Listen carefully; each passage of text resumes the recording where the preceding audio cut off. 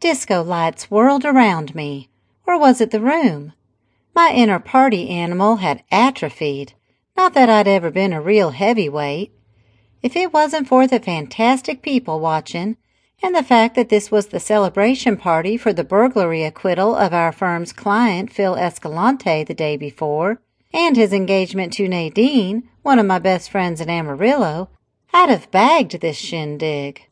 Instead, there I was with tendrils of fake smoke floating past my face, 10 feet from a DJ dressed in a black latex fetish costume and spiked dog collar and spinning 70s tunes. A tall woman, maybe 10 years older than me, appeared out of the low lights and sidled up to me, engulfing me in the odor of cigarettes. Her vanilla hair sported a generous dollop of dark chocolate roots, which was pretty funny to me since she had a body shaped like a cone. A waffle cone. A waffle cone with sparkly sprinkles from the spinning ball overhead. Behind her trailed a paunchy man of roughly her height. His eyes had locked on me in a way that made my skin crawl with leeches that weren't there. Rick James's super freak ended. The silence in the cavernous L-shaped room was immediate and complete, but short-lived. A clamor of voices from the 100 or so guests resumed, their voices echoing off the bare walls and drop ceiling. "Hey, Foxy Loxy," the man mouthed at me. Or did he? Surely not. It was hard to tell with the lights playing tricks on my eyes. The woman spoke past me. "You and your wife got any plans later?" Her bellow seemed to fill the room to its farthest corners, even with all the other voices. I winced and shrank under the eyes that shifted our way. Not Jack, though. The horse rancher come criminal attorney was nothing if not unflappable. His topaz eyes twinkled. "Emily's not my wife." The man surged toward Jack. "You're not together?" "I'm his fiancé," I said through my recently tightened braces and painfully rubber-banded teeth, leaving out, "and he's my boss."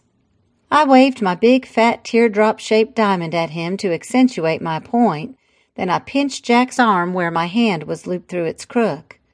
I'd capitulated to the mouth gear when my childhood orthodontist saw the gap between my front teeth and insisted I needed Invisalign, then filled my mouth with metal instead. Payback for never wearing my retainer, I guess. The man and woman looked at each other and nodded. She asked, "Care to join us?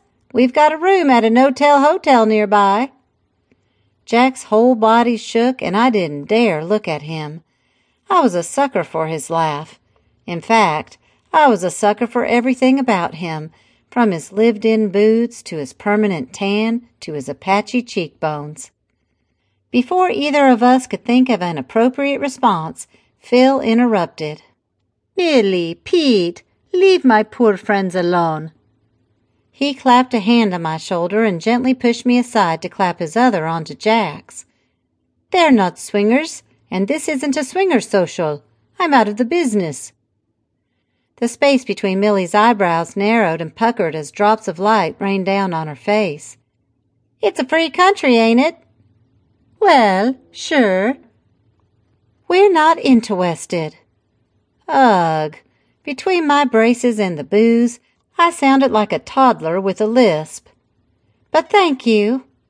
The man shrugged. "Didn't know you blew spit bubbles when we made the invite. I think I'll pass." My lower jaw unhinged. I straightened my powder blue spring-weight top.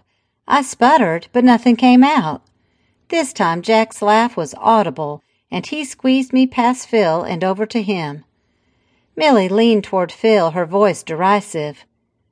"Those mighty is his word folks got you running scared."